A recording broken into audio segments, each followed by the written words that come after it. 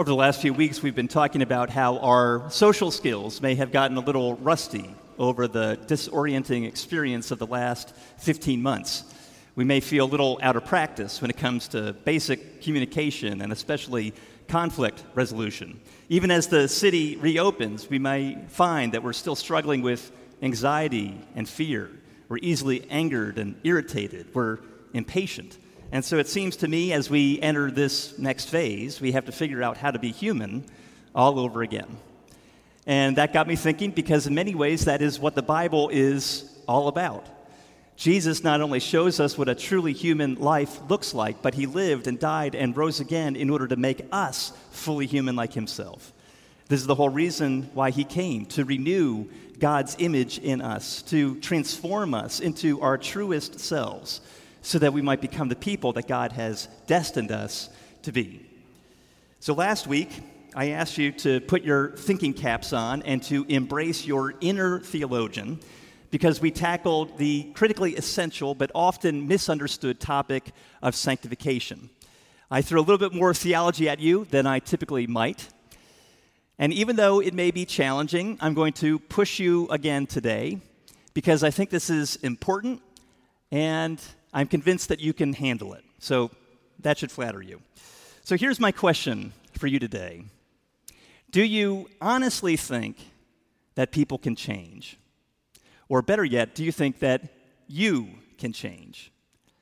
Now, yes, of course, people can make behavioral modifications. They can commit to a new exercise routine. They can stick to a new diet. But can they really change deep down at the heart level? Can they experience transformation of character? Can we become not just different people, but new people? Or are we stuck, especially the older we get, in deeply formed patterns of thought and behavior? So the question is deep, lasting character change possible? Now, this may be a topic that weighs on you, because there may be aspects of your personality or your character that you really don't like. There may be even parts of yourself that you hate, and you want to change, but you really haven't been able to do it. You feel somewhat defeated because you've tried. You've read the books, you've taken the classes, you've talked to the counselors, but nothing ever seems to work. You might experience some kind of temporary relief, but then you default back into your old settings, leaving you feeling not only defeated, but perhaps a little cynical. Like, well, I guess maybe change isn't really possible. Or maybe it's possible for other people, but I'm just not one of them. It just doesn't work for me. So is deep, lasting character change possible? Well, I believe it is by God's grace. And so today I would like us to build on the foundation that we have laid over the last 2 weeks. And so if you weren't here last Sunday or the Sunday before that, you might want to go back and listen to those sermons that might help you understand some of the ideas that are underpinning this message today. But today, specifically, I'd like to explore God's way of change with a focus on Colossians chapter 3, verses 1 through 4. So listen as I read these words from the Apostle Paul. If then you have been raised with Christ, seek the things that are above, where Christ is, seated at the right hand of God. Set your minds on things that are above, not on things that are on earth. For you have died, and your life is hidden with Christ in God.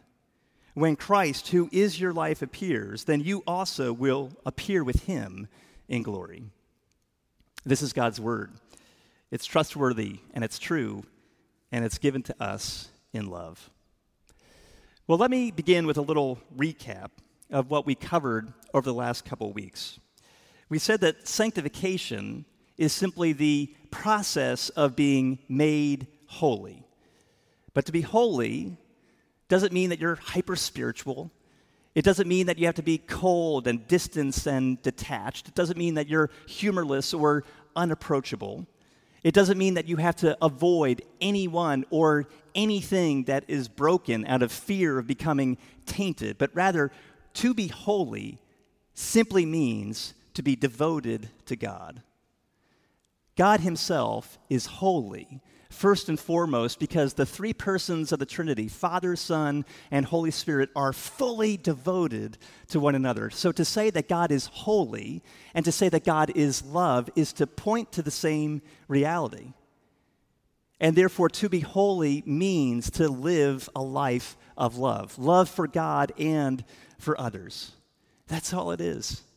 To be holy means to be devoted to God. Out of sheer grace, God has devoted himself to us. He has made us the objects of his holy love. And what sets us apart, what makes us distinct as followers of Jesus, is that we respond with a likewise personal, intense, loving devotion to God because of what he has done for us by his grace.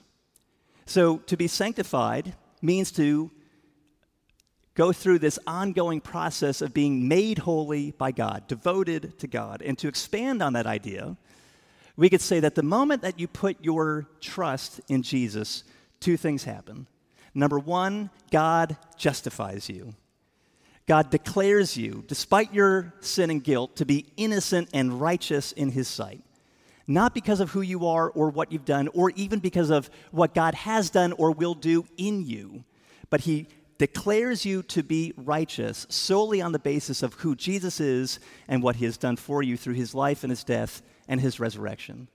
But there are some who would object to justification and would say, well, this declaration is nothing more than a legal fiction because God is declaring something to be true that is not. He's saying that you're righteous when you are not righteous. But no, this is not a legal fiction. Because at one and the same time, God not only justifies you, he sanctifies you. He not only declares you to be righteous, he begins the process of making you actually righteous. And past, present, and future sanctification is guaranteed because it doesn't depend upon you making yourself holy. No, it depends upon God and what he will do. He will finish the work that he has begun in you. Therefore, you can count on it. To be sanctified, to be holy, simply means that we grow wiser as human beings. We become more loving because we live a life of devotion. And when God sanctifies us, when he makes us holy, he frees us from those unhealthy, sinful, destructive patterns of thought and behavior, and he forms within us Christ-like dispositions, virtues, and affections. God plants within you not the fruit of your own character, but the fruit of the Holy Spirit: love, joy, peace, patience, kindness, goodness, gentleness, faithfulness, and self-control. And the overarching goal of all of this is to make you more like Jesus. But the tricky question then is, if sanctification is the work of God's grace, then what is our part in this? And here is where we tend to fall into one of two opposite errors. Some people think, well, if the call is to become holy, well, then I've got to do more. I've got to try harder. I have to make myself holy. But then there's others who hear that, no, sanctification is the result of God's grace, and therefore I don't have to do anything. I can sit back and relax, and I can wait for God to change me. But both of those responses are wrong. So what's the right way to think about sanctification? Well, J.I. Packer is the one who put it best. He said that sanctification is not activism nor apathy. It is not self-reliant activism nor God-reliant passivity, but rather God-dependent effort. You see, you're not going to change by just sitting there. There is something that you're supposed to do. You are supposed to exert yourself. You are supposed to put forth effort, but the effort that you put forth is to depend more and more on Jesus. And that's the only way you're ever going to change. Jesus himself said, apart from me, you can do nothing. We can do nothing apart from his power at work within us. So how do we actually change? Well, we have to remain in Jesus. We have to abide in Jesus. We have to stay put in Jesus, constantly asking for his help, knowing that he will supply it. Now that's the recap. That's what we talked about over the last 2 weeks. And now I want to build on these concepts. And so here's the million-dollar question. Okay, great. But what does this actually look like in practice? What is God's way of change? And so here today I want to give you 3 principles for you to consider. 3 principles that you have to bear in mind if you ever want to experience God's transformation in your life. And those 3 principles are, number 1, remember who you are. Number 2, receive what God gives. And number 3, respond to all of God's methods. So let me unpack that and explain what I mean. First of all, the most important principle to experience God's way of change is remember who you are. You see, the key to unlocking God's change in our life is understanding our union with Christ. Very rarely does the New Testament refer to followers of Jesus as Christians. There's just a small little handful of references to the word Christian in the New Testament, but far and away, the most common descriptor of followers of Jesus in the Scriptures is the term in Christ. To be a follower of Jesus is one who is in Christ. You see that phrase repeated over and over and over again throughout the New Testament because that is fundamentally who we are. When you put your trust in Jesus, your faith so unites you to the person of Jesus that everything that is true of him becomes true of you. You're united to him. You are in Christ. So if Jesus died on the cross in your place and was raised to new life, then in a certain sense, you could say that you have died. You have died to that old way of life. That old self is gone, and you have been raised to a whole new way of life in him, which means that you have received a whole new identity, and you have to remember who you are. And this is what Paul is talking about then in Colossians 3. In verse 3, he says, "For you have died. You are in Christ. You have died to that old way of life." And then verse 1, "If then you have been raised." So what is true of Jesus is now true of you. Your life is now hidden with Christ in God. And I love that expression. Your life is hidden with Christ in God. It may not be visible to the naked eye. Not everyone may be able to tell, but this is fundamentally who you are now. You have undergone this transformation of identity. You are a new person.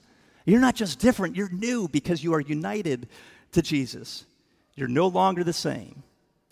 And that's the key.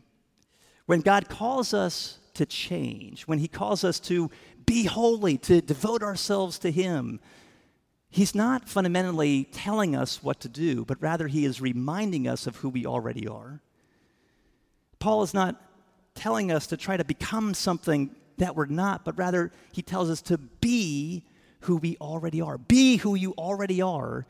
As a result of God's grace in your life, you are a different person. You have received a new identity. Now you have to put that identity into action. Put it into practice.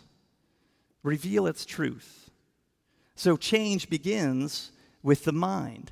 We have to think upon these things. We have to remind ourselves of these truths. That's why Paul says, set your mind on the things that are above. See your union with Christ. See who you really are, and then live out of that reality. There's a story told about Augustine, and I don't actually know if this story is true. It might be apocryphal because I haven't been able to find the actual source for this story, which I always try to do. But I'm going to tell this story anyway, even if it's not true, with that disclaimer, because it perfectly illustrates this very concept. You may know that in his spiritual autobiography, Augustine was quite candid about his struggles with sexual temptation in particular as a younger man. But eventually he became a Christian while he was living in Milan, and then he returned to his native home of North Africa. And the story goes that he ran into one of his former mistresses, one of his former girlfriends, who wanted to pick up their relationship where they had left off. She wants to lure him back into bed. But he is completely unresponsive to her advances, which leaves this woman feeling rather confused. And so she says to Augustine, "Augustine, it is I." But Augustine responds by saying, "Yes, but it is not I." She's saying, "Augustine, look, it's me. It's me. Don't you remember me?" And Augustine responds by saying, "Yes, but it is not me.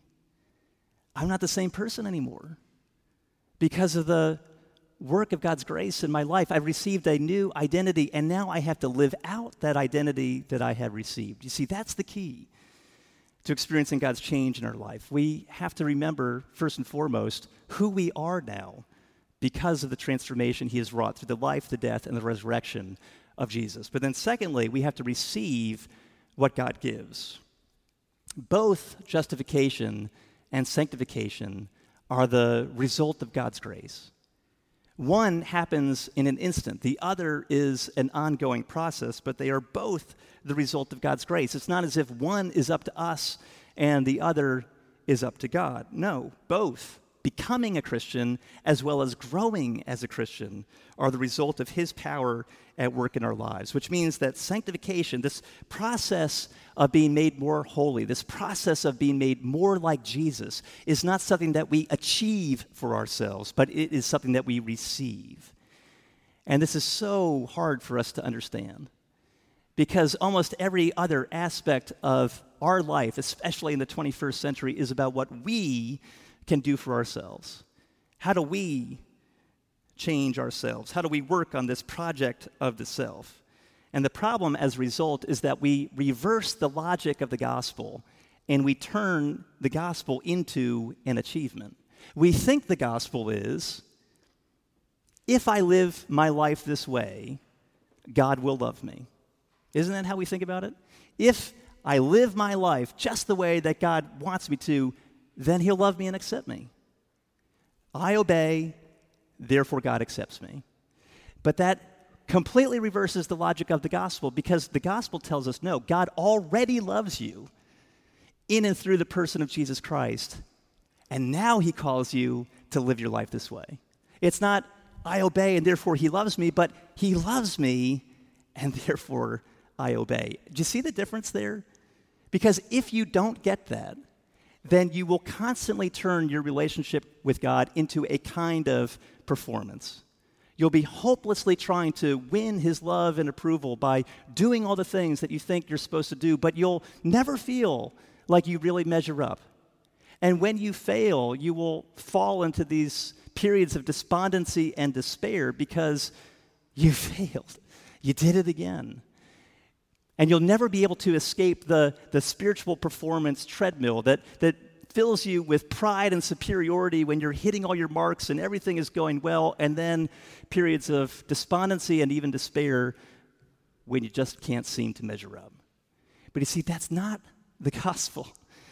The gospel is God already loves you. He already accepts you, and now he calls you to live out a new life because of what he's already given to you by his grace. And that is what turns the duty of the Christian life into delight.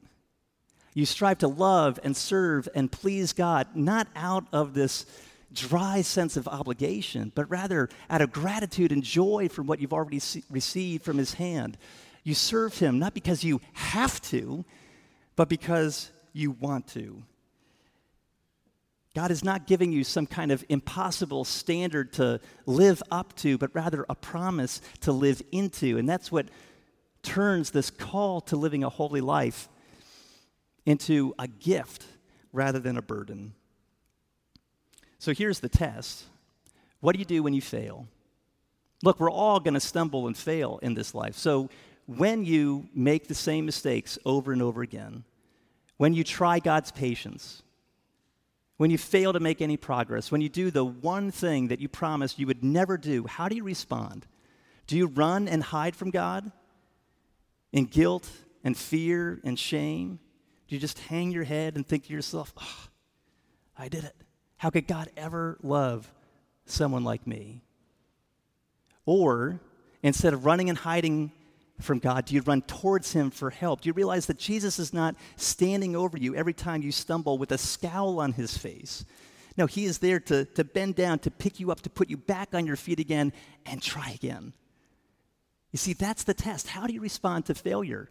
And if failure drives you away from God, well, then it probably means that you fundamentally misunderstood the logic of the gospel. God loves me, therefore I obey. And Philippians chapter 2, verses 12 and 13 draws this out beautifully. Listen to the Apostle Paul here. He says, therefore, my beloved, as you have always obeyed, so now, not only as in my presence, but much more in my absence, work out your own salvation with fear and trembling. For it is God who works in you, both to will and to work for his good pleasure. Do you see that? He refers to you, to me, to all of us as the beloved. You're already the beloved of the Father because of what Jesus has done for you by his grace. And now he tells you to work out your salvation. He's not telling you to work for your salvation. He's not telling you to earn it. Work out your salvation. Work out its implications in your life with fear and trembling. And the fear there is not the fear of what God might do to you. No, it's the fear of what you might do to him. He loves you. He's gone to incredible lengths to make you his own. He's adopted you as his child, brought you into his family. And if you don't work out your salvation in your day-to-day life, well, then you're going to bring sadness to his heart. You're going to break his heart. The fear here is not what God will do to you, but what you might do to him when you scorn his love. So work out what God is working in. Ultimately, it is God who works in you to will and to work for his good pleasure. Augustine again said that God commands what he wills, but he gives what he commands. God will never ask you to do something for him without giving you the power to carry it out. So you have to receive what God gives. You have to rely on him for the work that he is working in you. I had a conversation with a friend this past week about the sermon I delivered last Sunday. And he told me that there was a period in his life when he was consumed with jealousy. Constant, haunting, painful jealousy. And what made it worse is it was jealousy of a very close friend who was getting all kinds of career opportunities. And he hated this feeling of jealousy towards someone that he loved. But then 3 times in 1 week, he was reminded of the story of Jesus' encounter with the rich young ruler.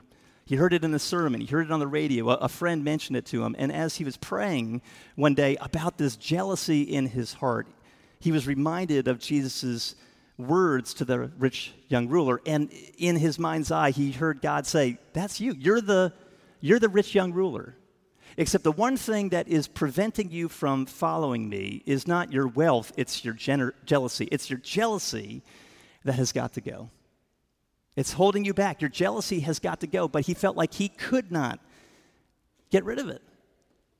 And maybe that's happened to you. There's jealousy in your heart. There's anger in your heart. You're holding a grudge. You can't forgive someone. You know that you can. You know that you should, but you can't do it.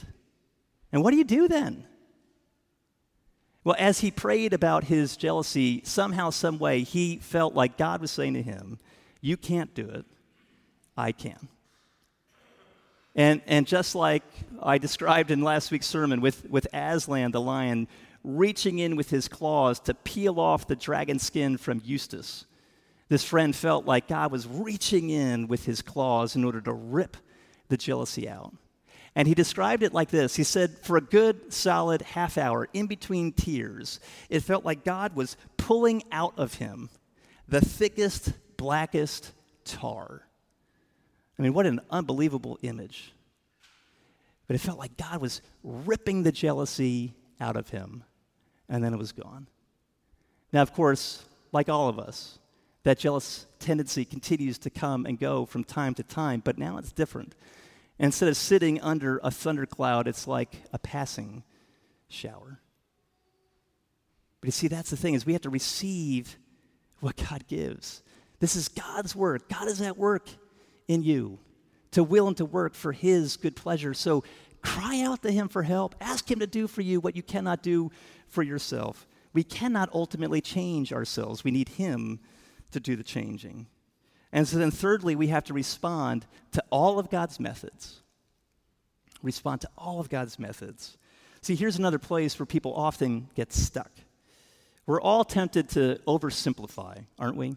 Makes life easier. And so when it comes to change, we're always trying to find some kind of silver bullet. We want to look to some truth, some principle, some spiritual practice or discipline or technique as a cure-all.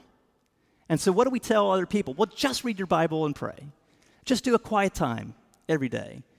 Just get out of your own head and serve other people. Just be part of an accountability group. Just surrender yourself to the Holy Spirit. But you see, if you're using the word just in front of any of those statements, well then, more than likely, we have oversimplified how change works. And that's especially the case if there is one particular way in which God brought about change in your own life. We're all prone to do this. The counselor, David Polson, puts it like this. He says, that one partial truth may have really helped you in the past. But when one truth morphs into the truth, with a capital T, the whole truth, well, then it becomes an axe to grind. It becomes a panacea, a cure-all. And as this happens, it slides in the direction of a magic formula, a secret to be discovered, not the plain, simple wisdom of God. And a word that really helps some kinds of people can prove unhelpful, even misleading and destructive to people who need one of the other kinds of help that God gives. You see, the Scripture portrays the transformation of our lives in a range of colors, not just one.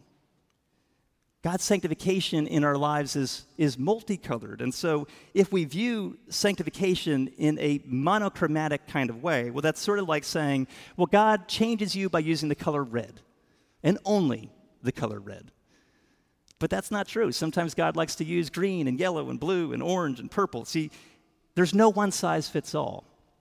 And we see that especially in the ministry of Jesus. If you look at Jesus, there's no one formula for how he approached people. Everyone is different, so every encounter with Jesus is unique, unscripted, unpredictable. But the fact is that God uses a variety of different means to reveal to us the truth of who we are in Christ and to rip out those destructive patterns of thought and behavior and to instill new virtues within us.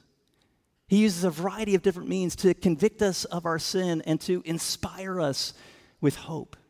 And so we have to respond to the full breadth of means that God uses. Sometimes God works directly through the power of the Holy Spirit. He removes old desires and he instills new ones within us. Sometimes God uses reading and especially the preaching of the Word to change us.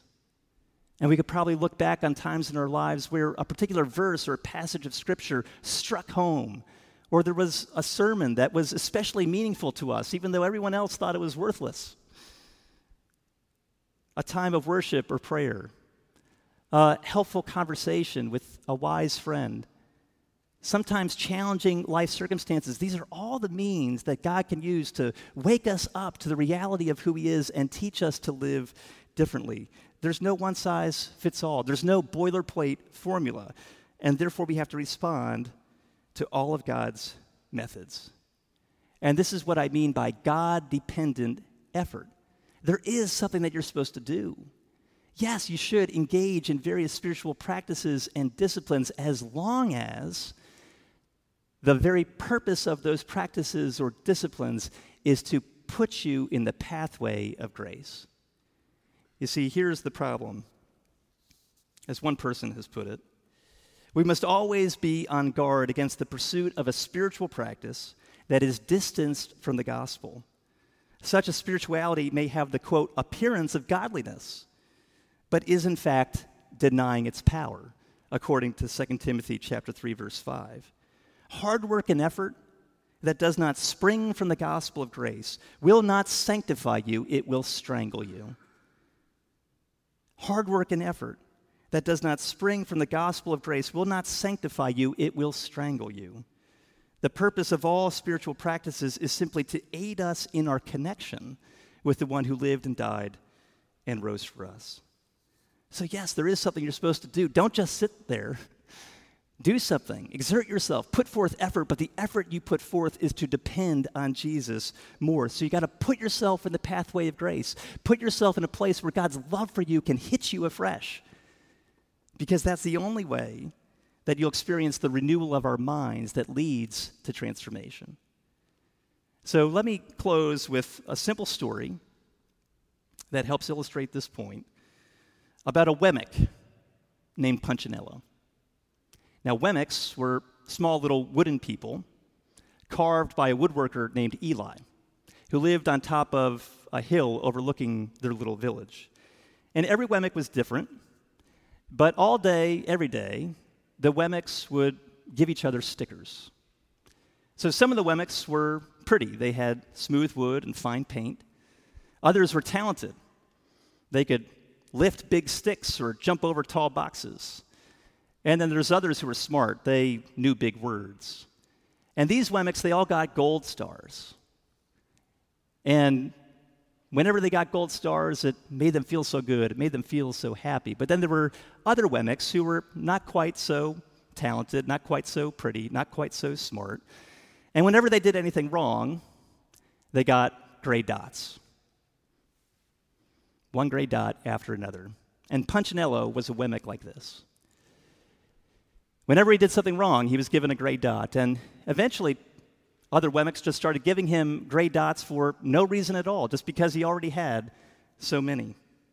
He deserves lots of dots, they would all agree. He's not a good wooden person. And after a while, Punchinello started to believe them. He said, I guess I'm not a good Wemmick after all. But then one day, he met a Wemmick who was unlike anyone he had ever met before. Her name was Lucia, and she didn't have any stars or dots. It wasn't that people didn't try to give her stickers, they did. It's just that the stickers didn't stick. See, some people admired her because she didn't have any dots, and so they tried to give her a star, but then as soon as they placed the star on her, the star would fall off. And then there's others who were sort of angry that she had no stars, and so they tried to give her a gray dot, but the gray dot wouldn't stick either. And Punchinello thought, that's what I want. I don't want to have anyone's marks on me. And so he asks Lucia, well, what makes you different? And she said, oh, that's easy. Every day, I go and see Eli. And Punchinello thought, well, what difference does that make? And she said, well, try it yourself, and you'll find out. So one day, he strikes up his courage to climb that hill to go see Eli. And when he arrives, Eli addresses him by his name, Punchinello, which catches him by surprise. He says, you know my name? The little Wemmick asked. Of course I do. I made you. Eli stooped down and picked him up and set him on the bench. The maker spoke thoughtfully as he inspected the gray circles. Looks like you've been given some bad marks. I didn't mean to, Eli. I really tried hard. Oh, you don't have to defend yourself to me, child. I don't care what other Wemmicks think. You don't? No. And you shouldn't either. Who are they to give stars or dots? They're Wemmicks, just like you. What they think doesn't matter, Punchinello. All that matters is what I think, and I think you're pretty special. Punchinello laughed. Me? Special? Why, I can't walk fast. I can't jump. My paint is peeling. Why do I matter to you? Eli looked at Punchinello, put his hands on those small wooden shoulders, and spoke very slowly. Because you're mine. That's why you matter to me.